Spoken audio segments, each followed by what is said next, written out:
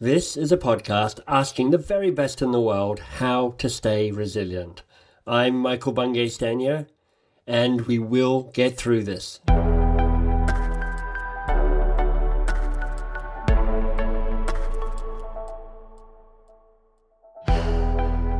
You've probably noticed that there are some people in your life who wind you up. Now, I'm not going to name names of the people in my life who wind me up, but you need to know I have them in my head right now. I can see them, I can hear them, I can feel my breath getting a little faster, my shoulders going up around my ears, my spine stiffening, my kind of jaw clenching a bit. And equally, and I hope this is true for you as well, there are some people in my life who calm me down, who just make me smile, make me breathe, let my shoulders drop, let my heart open. And Eric Klein is one of those people. He is a great calming influence in my life and a deep and precious friend. I know Eric as part of my mastermind group. You may have heard me speak about this before. One of the other guests, Jen Loudon, is also part of that mastermind group. A motley collection of people who've been getting together for 15 years, much to our surprise, because none of us actually like gatherings and mastermind groups in theory, but in practice, we've all been this committed members of this group that support each other with checking in during the week and talking to each other twice a month and then meeting up when we could meet up once a year. And so I've had the benefit of not just Eric's friendship, but actually his coaching and his guidance and his mentorship as the years have unfolded. So you can hear that I feel Eric's a special friend and a special person in my life. Let me tell you why you might care about him as well. He is one of the few people on the planet to be both a best-selling leadership author and a lineage holder and teacher in a 3,000-year yoga tradition. He leads Wisdom Heart, a global online meditation community, and serves organizations at themindfulteam.com. Through his online programs, retreats, and coaching, Eric has worked with thousands of sincere spiritual seekers for over 40 years. And part of what's cool about this really is, if you know me, it's like I'm not that spiritual, or at least I don't, I'm an atheist and I don't kind of follow that. So I'm like, how am I hanging out with a spiritual lineage line? How does that work? Well, let's find out. Eric, it's nice to have you here. Thank you, Michael. I'm so happy to be here. I am happy to have you here. And one of the things that I know to be true is in a time of anxiety and uncertainty and crisis, and we're in the middle of one right now with the COVID-19 thing, but just in general, because this will be listened to after that's come and gone, people get wound up. Mm-hmm. Yes. Why is that? Why don't we just keep it cool the whole time? What triggers us getting anxious? Well, you've written a lot about this, and it's quite well known, I think, among your listeners, hello listeners, that our brain is like a layer cake or some kind of parfait where there's in our neurological inheritance, we have this reptilian brain, which is basically just looking constantly for threats. And what a wonderful thing it's been, because it brought us here today to this podcast. Right, exactly. And we have this limbic brain, which is always checking of like, am I belonging or not? Am I right? And that's been part of our brain trust. The connection and all of us. That what a beautiful resource it's been for bonding and for communal activity. And then we have this prefrontal cortex, which is like kind of like the smart ass, and it asks this question like, what the heck is going on? Like, right. And we need to integrate and to, basically integrate and coordinate all three of these. They each have a role to play. When anyone gets way out in front of the other, the system gets out of balance. And when the conditions around us are, perfect and we're at the spa or whatever, we're in our yard and the sun's shining, we have the drink and a beautiful friend is there. Of course, the whole thing organizes into a sense of peace and presence. When the conditions get out of balance, then our whole internal system gets activated to try to reestablish itself. And when the system like we're in right now globally gets so far out of balance, then we really, really need to double down on skillful practices for bringing a sense of calm and clarity and presence into our own nervous system, because there's not a lot of conditional support for that. Right. So part of it is recognizing the moment and the anxiety of the moment, and then going, look, if there's not a lot of conditional support to calm me down, the onus is on me to calm myself down. Yes, and to calm down, all the parts of myself, Right. the parts that don't respond to logic. That's 100% me. But okay, I get what you're saying. Yeah, there's parts of us that no matter how much rationality we throw on it, it's just like it's not going to go in, because that's not the language it speaks. So, like our body, for example, this self-preservation instinct, it speaks the language of touch, and it speaks the language of breath. So we can communicate with these, sort of pre-rational parts of ourselves by engaging in its language, which is really the language of the breath at a very basic level. Right. By speaking to our bodies through slow, mindful breathing, we are then talking to it, and we're telling it, particularly when we focus on that exhaling breath. This is hardwired in. That long exhale tells our body, you're safe. Right. And right now, everyone who's listening, that's true right now. Right. So it's good to communicate to those places in us that don't care about the data, or take the data only and convert it into another reason to be alarmed. Right. First of all, I love the metaphor of it, like your brain is a layer cake or a parfait. I've never heard that before, and it makes me smile. And then I love also the insight that you're trying to bring it back in alignment with itself, because it's all been jolted out. Do you start with the pre-rational part, or do you start with the rational part? Or do you do it all at once? The first move is to notice. So that does come from the prefrontal. It does come from the kind of logical sort of witnessing place. Yeah. So it does have, it's like, I'm screaming. Okay, must be, I must be a little activated, or, Right.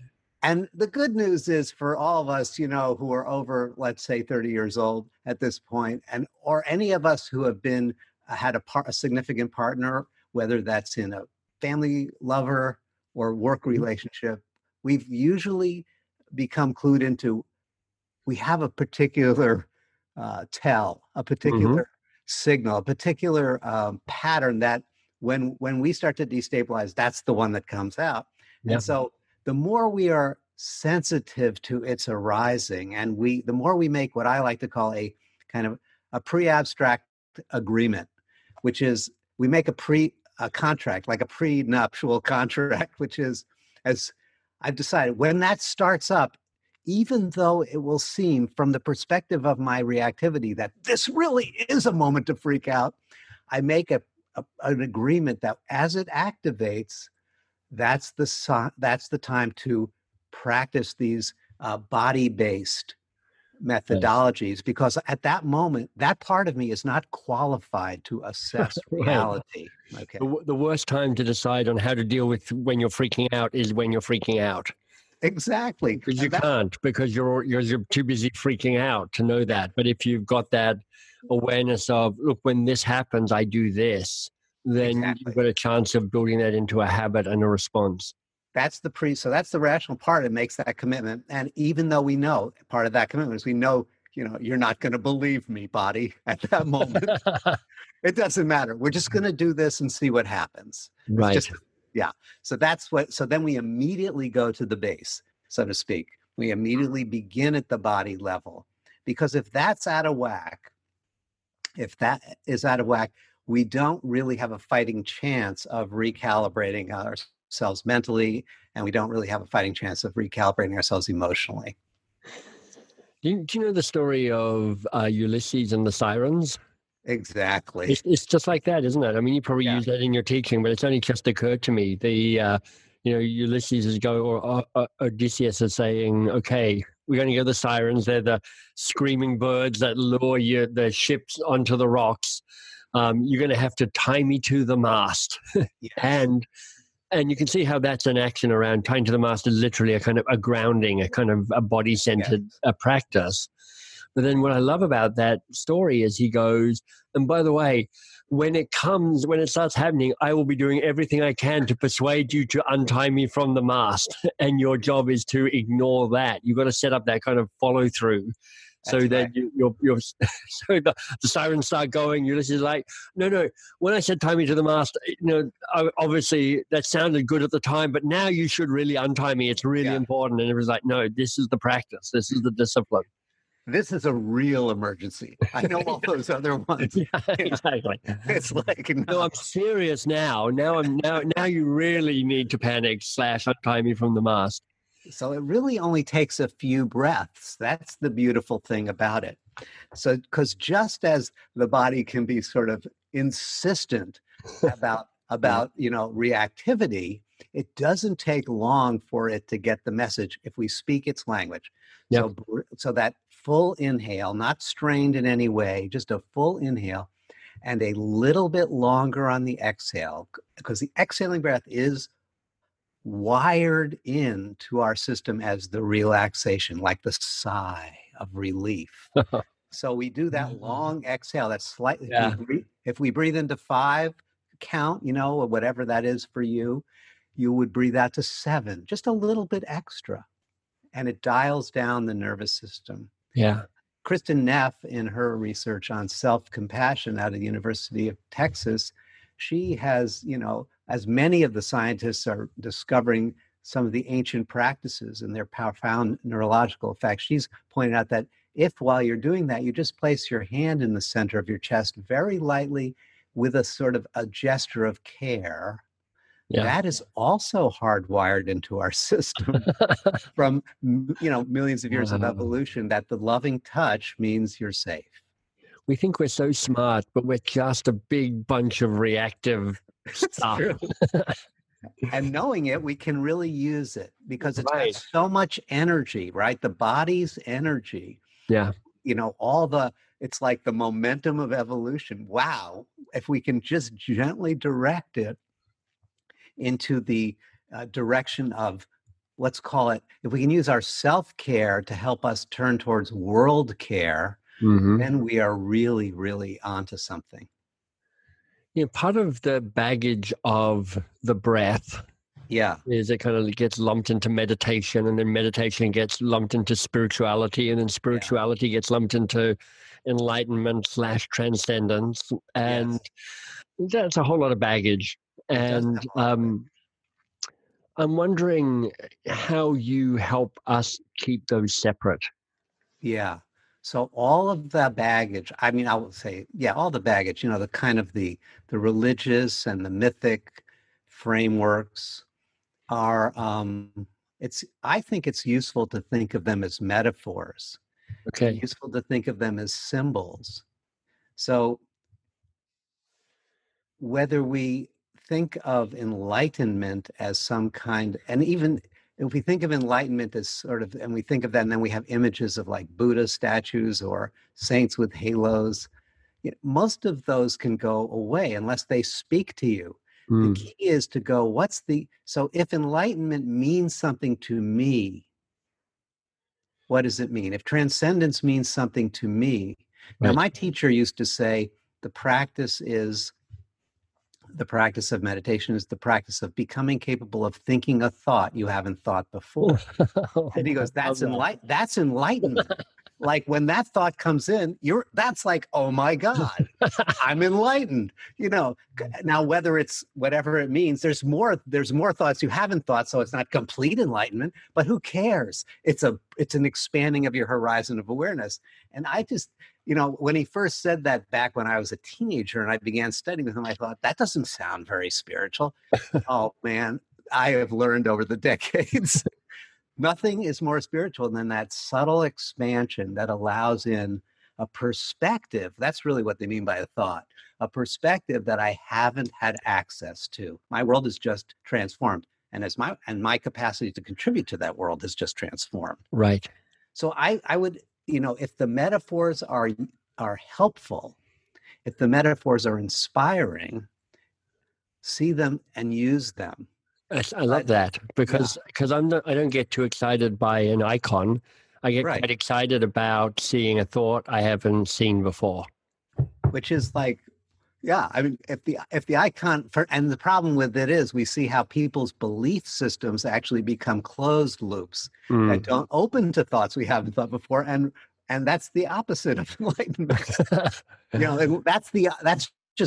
That's sort of like a rigid knowingness, and what we want to do is to create a permeability and recognize we don't know fundamentally, and we can be, as you point out so beautifully in your mbs.org, that we can have that attitude of curiosity, which is a welcoming to the new and a welcoming to the wisdom that is just outside the parameters of my current thought system.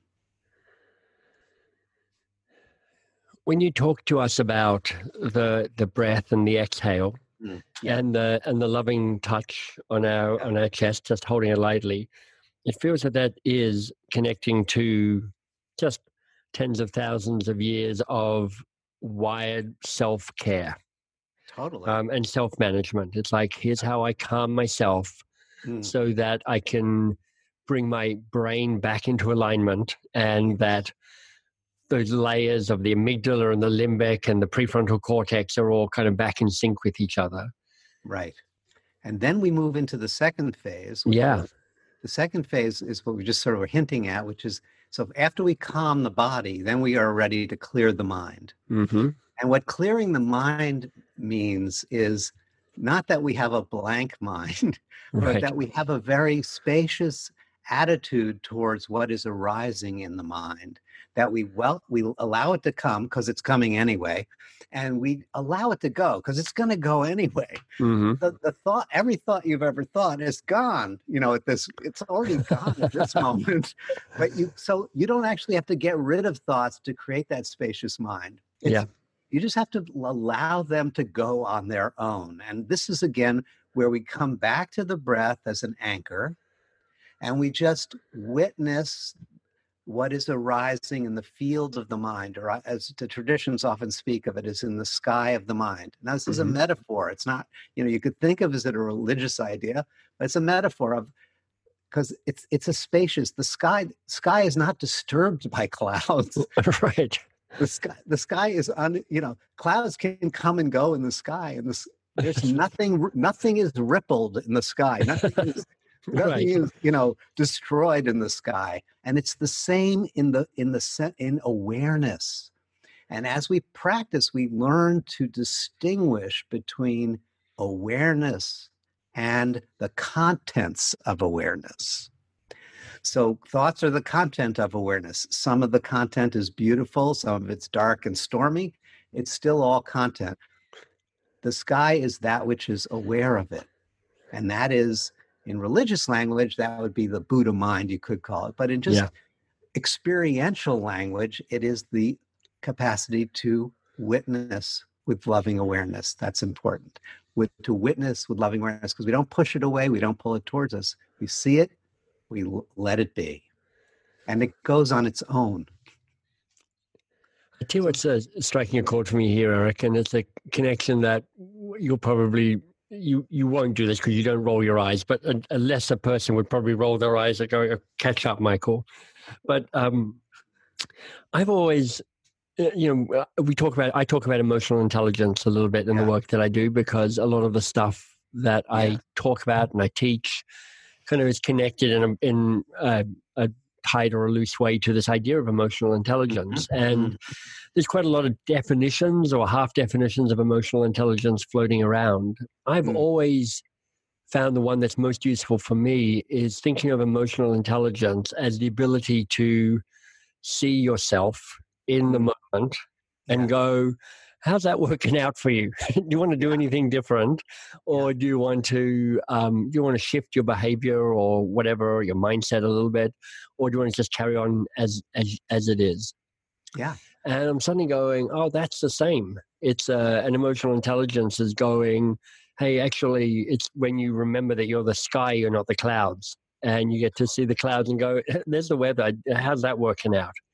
Exactly. And the more you do it, it's exactly correct. The more you do that with, the more you both do it in terms of how frequently you do that, and the more you do it with a sense of recognition that you're doing that and appreciation. Right. So you do it frequently and you recognize you're doing it and you appreciate that you're doing it.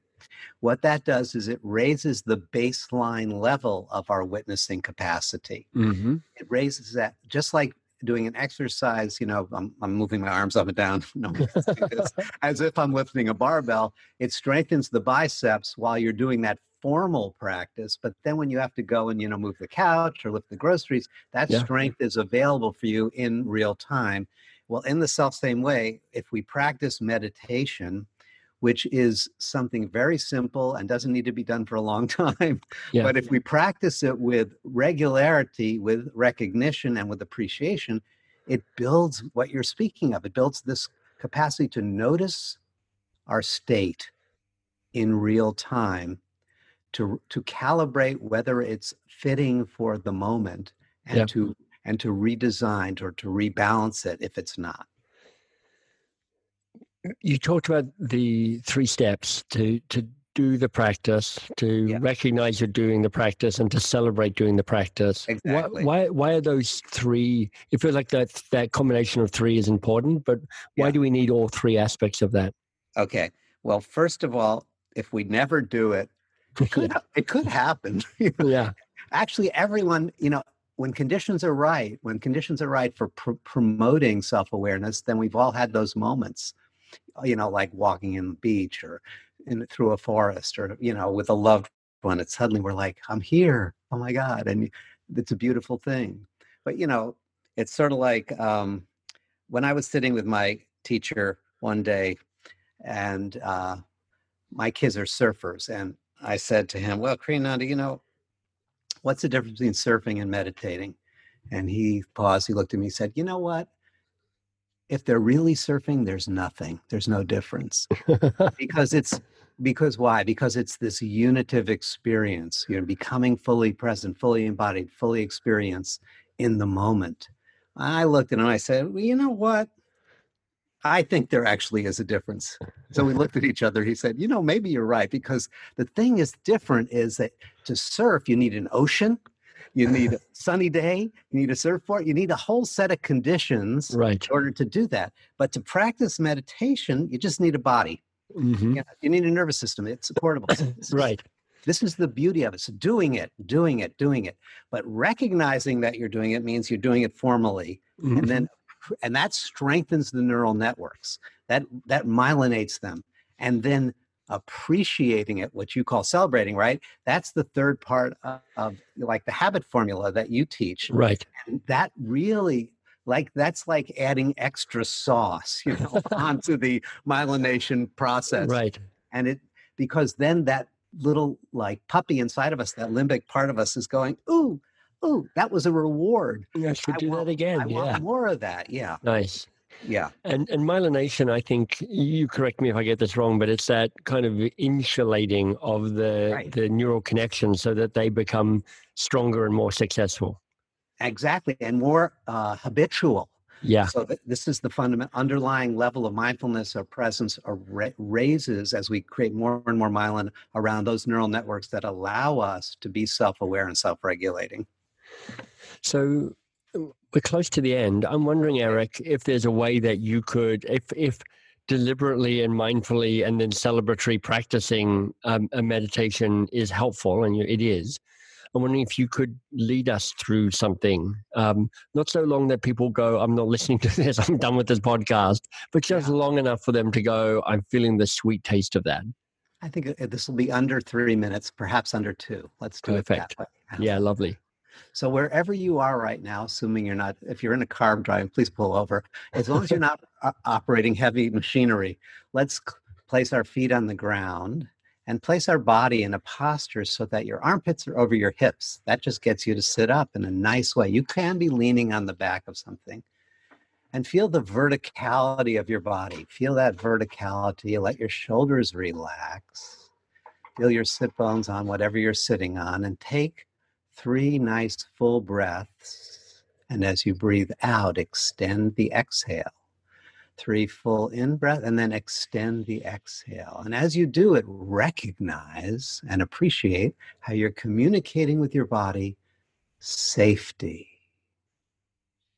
settle, secure.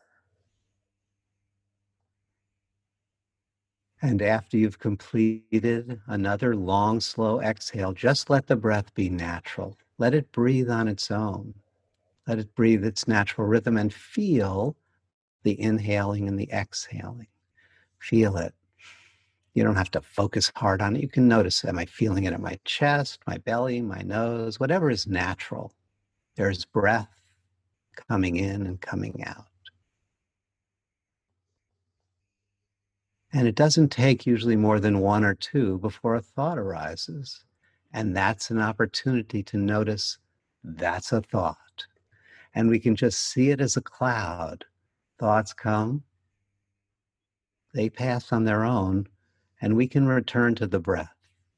We can return to the breath. Through practicing like this, we become connoisseurs, we become epicures of the quality of spaciousness. We get to appreciate it, to get to enjoy its openness and the quality of stillness, which opens us to that thought which we maybe haven't thought, at least today. And I would like to invite you to receive from that vast openness a good word, just one word, a simple word, 1 or 2 syllables, that represents a quality that would be a benefit to you right now.